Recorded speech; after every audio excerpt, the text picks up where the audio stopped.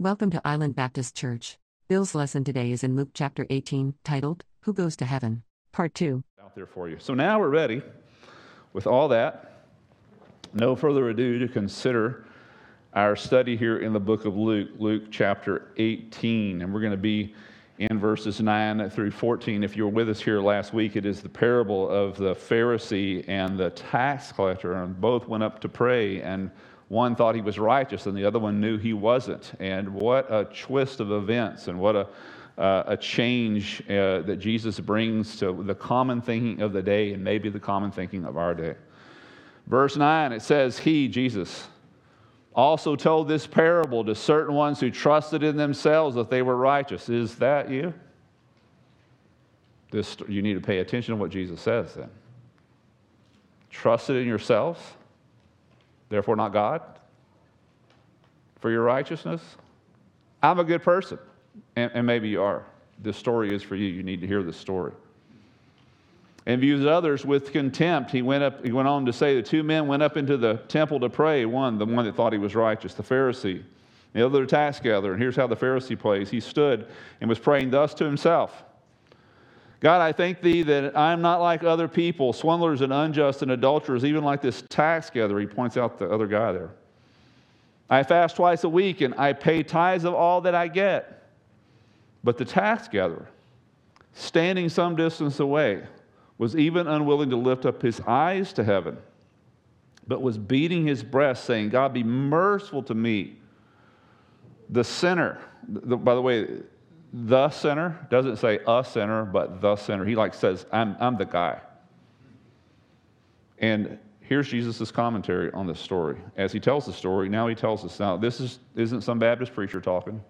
This isn't some politician talking. This is the Son of God who owns heaven and eternal life. So I can't possibly underscore how wise it would be for you to listen to what he has to say. You plan to go to heaven? What's your plan? Can we agree if your plan disagrees with the Son of God's plan that you're not going? How incredibly important it is that you take his words truly as the gospel. Jesus says, I tell you, because you're not going to hear this from anybody else, because it wasn't the thinking of the day, to be sure. What he says here is scandalous. Theology today had no place for this. I tell you, this man, the self-confessed sinner, not the self-confessed righteous person, went down to his house justified rather than the other, for everyone who exalts himself shall be humbled, and he who humbles himself will be exalted. Remember, he tells this story for those who trusted in themselves that they were righteous. Is that you? So you're going to trust your entire eternity on what you can do. Your wife doesn't even trust you. Your husband, your parents. But you trust yourself enough to risk your whole eternity on what you can produce. I would say that's not wise. Jesus would definitely say that is not wise. Because notice in the story, it's not the man who's good, but the man who knows that he's not who is forgiven. He knows that he's wicked. Do you know? Do you know that you're wicked? Oh, well, I can't believe you said that, preacher. Well, it's not me saying that. It is Jesus saying that. So you have to understand, heaven and eternity is not going to be on our standards. Even if we all collectively vote and we say, we don't want Jesus to be in heaven. Well, guess what? It doesn't change a thing. We want anybody that wants the good people. We want the good people in heaven. Well, guess what? It doesn't change anything. This is not going to be a voting. This is not going to be democracy. It's a monarchy. There's going to be a single king. And that single king is telling you, by his grace, who gets in and who doesn't. Whoa, do you need to listen to what he's got to say? Oh, my goodness. He's truly speaking life and death here, and we need to hear him. It's not the man who was good, but the man who knew that he was wicked that was forgiven. Trusted in themselves, right? So your eternal declaration is either going to be, one, God has saved me. For all eternity, you're going to be able to say this. Or you're going to be able to have to say, I tried to save myself. Only two options. Which is it? Are you trusting God to save you, or are you trusting yourself and what you've done to save you? This whole story is about that one thing. And there are only two possibilities, like I said. Either you're self-righteous, that is, you supply your own righteousness, or you are God-righteous. You're trusting God for your righteousness. Only two options there are. Either you can be good enough for God to accept you into his heaven according to his standards, not yours, or you can't. It's one or the other. Either you can achieve the righteousness of God that satisfies God. Remember, not that you're satisfied, because it's not your heaven. You can achieve a righteousness that satisfies God, or you can't.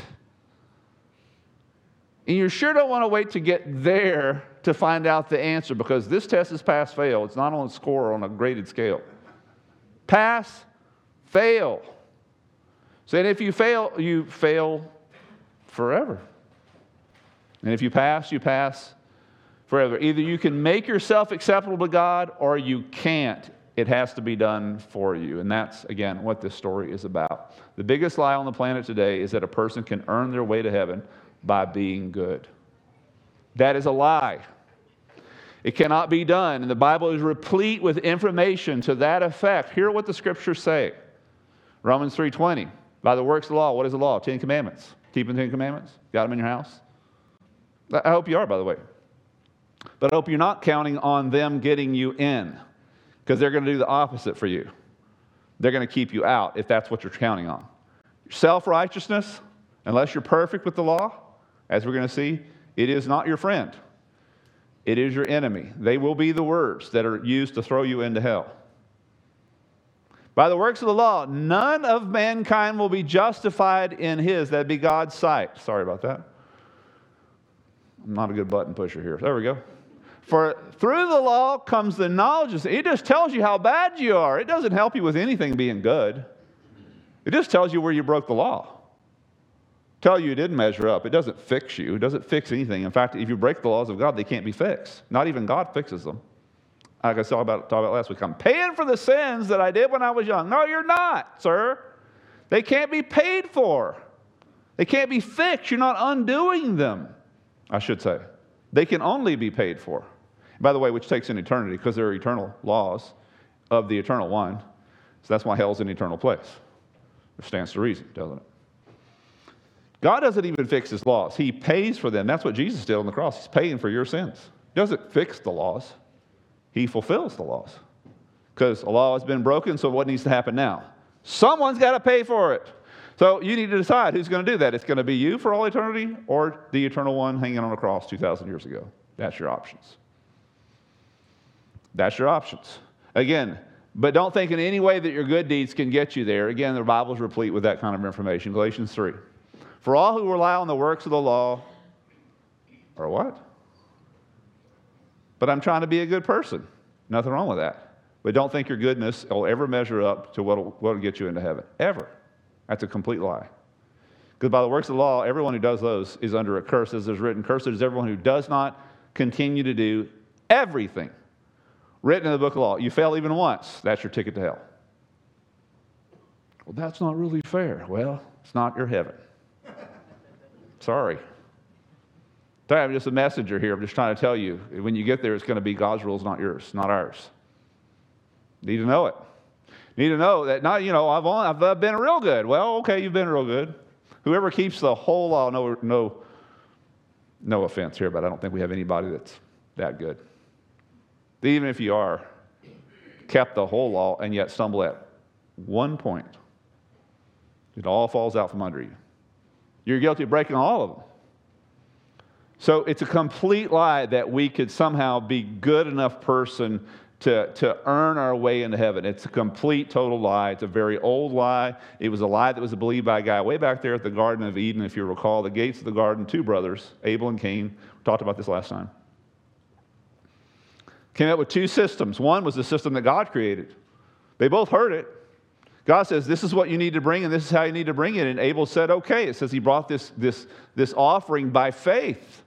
He trusted God. It's God's heaven. God is the one that decides how and in what way we're to be made right with him. We're the offenders. We're the sinners.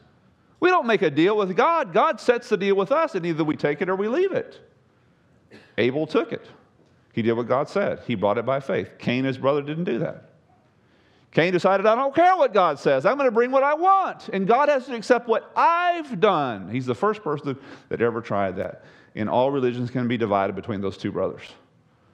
One is the religion that is created by God, in which God says, this is how you're made right with me. It's a sacrificial system. That's why Jesus was sacrificed for you. Blood for blood, life for life. You earned death with your sin, and Jesus took your death on the cross. Jesus paying for your sin. I'm sure you've heard that before if you've been in church. That's what he did. It's an exchange. That's God's system. You submit yourself by faith in that system. You're the same as Abel. But if you don't and say, I don't like that system, I'm going to do what I want, I think I've been good enough, well, then you're the way of Cain. And the way of Cain, he was the first person, but unfortunately not the last one, to present what they think God should accept. Self-righteousness. And by the way, leading the pack on self-righteousness is the Pharisee, right? That stood and was praying thus to himself, because he might as well have been talking to the wall, because he's certainly not talking to God. God, the only thing about God in that is that how he starts it. Because everything else is I.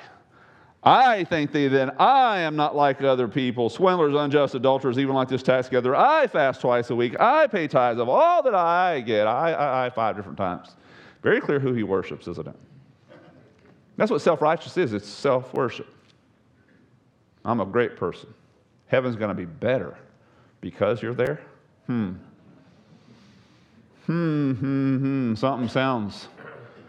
Something is rotten in Denmark, to be sure. This guy, notice, he doesn't ask for mercy.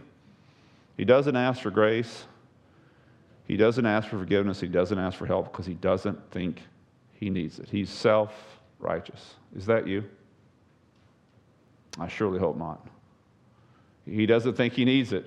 And by the way, he fast twice a week. You know why? They would do it on Mondays and Thursdays. Do you know why? Because those were market days. That's when everybody was in town. Because he thought the service that he does to his community is make sure that when he stands to pray, they get a good look at what a righteous God looks like. They were real pieces of work. They really were. It's Pharisees. Arrogant.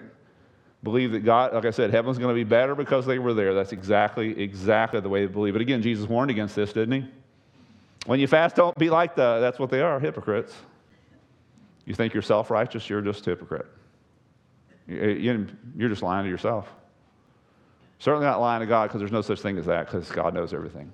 With a sad countenance, he said, for they disfigure their faces. They want everybody to look at them. They may appear to men to be fasting, or surely I say to you, they have their reward. That's all they're getting. That's it. The little lift they got when everybody looked at them and they thought everybody looking at them, that's all they're going to get for all their efforts that they do. By the way, it won't be heaven. Heaven won't be your reward for that. This is the only reward they get. Again, very clear. Mark it carefully. Those headed to hell seek God's commendation. Don't you think I'm great, God? Don't you love me? Aren't I wonderful? I'm the most religious person that there is. Those who are headed to hell think like that. Those who are headed to heaven only seek God's forgiveness. God, be merciful to me, a sinner. Which one are you? Verse 13, this sinner, he says, he's very clear. He calls himself the sinner, and definitely as a tax collector. I mean, his sins were clearly very public sinning position. Stealing, hatred, usury, adultery, idolatry, Sabbath breakers, blasphemers, and they were well known for these things. So they certainly were. He was all that and more. The difference between him and the Pharisee was better at hiding his sins. That's the only difference. See, the Pharisee would only steal from those who he deemed worthy of being stolen from. He'd only swindle those and commit idolatry by marking up things because, they deserve to be taken from. He would only commit adultery in his heart and only murder in his mind, even though God judges the intent just like he judges the act, doesn't he? See, it's going to be God's standards, isn't it? But this guy thought he was good. I'm not like this guy who's done public sins.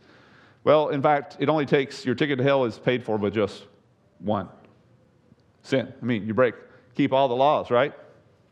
But there it is. Keep all the laws, but you break one of them, and guess what? You might as well have broken all of them. He's a big sinner, and the tax collector, and he knows it. And it's a great grace of God informing us about our sin. So he didn't have to tell us. You're headed toward a cliff. He doesn't have to tell you. What does he owe you? Nothing. You're his creation. But God so loved us, not only did he send Jesus, but he also sent his word and his law to tell us how bad we are. I was telling the kids down here, you don't accept a cure until you know you're sick. You're going to come and hand me a cure and not tell me how sick I am. I'm going to think you're a nut. The same is true for us, guys. If all we do is tell the world that God loves them, we're not really doing them a good service. You need to tell them what the Bible tells them. You're a sinner headed for hell. And apart from the intervention of God, there is no hope for you. You're going to pay for an eternity for the crimes you committed against his eternal laws. Now let's talk about Jesus. The cure makes sense then, doesn't it? See, a great grace of God is informing us about our sin.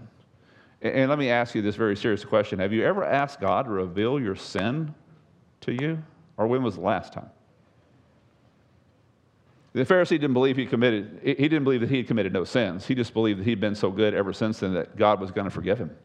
I've earned the right for God to forgive me. It's self-righteousness, you see. Don't think he didn't understand what sin was. He certainly did. But I've earned the right. I'm just far better than these people. And by the way, that notion is sending a lot of people to hell today.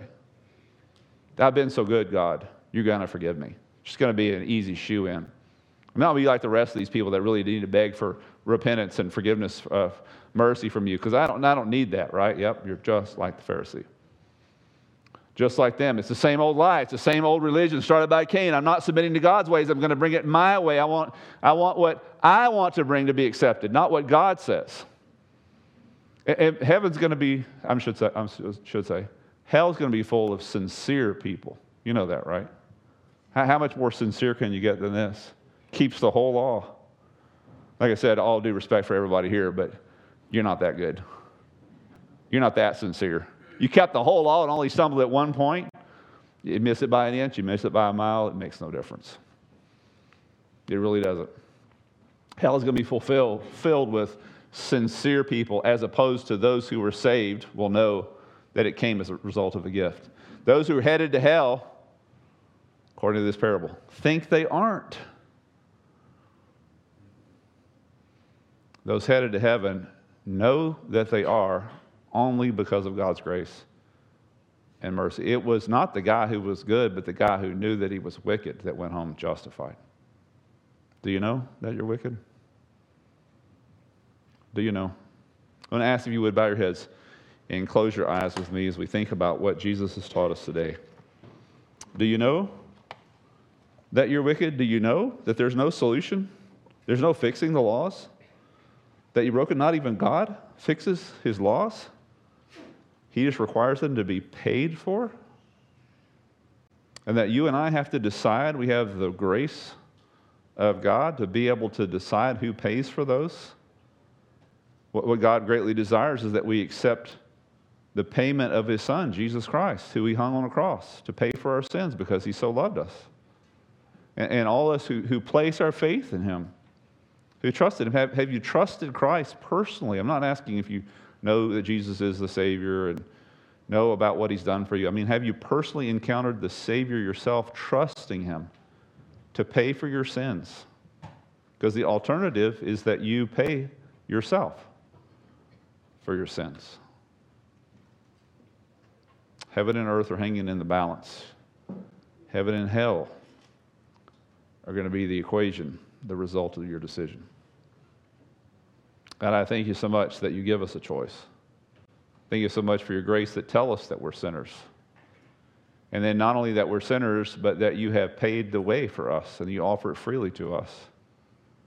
I thank you, God, that you so loved us, that you intervened in the way that you have in our lives. Thank you for these great stories and the amazing storyteller that your Son was, so that we can understand something that we've never seen before in a place we've never been, but how critical it will be for us to make a decision today. I pray, God, for those that are struggling, that they would hear you and follow you.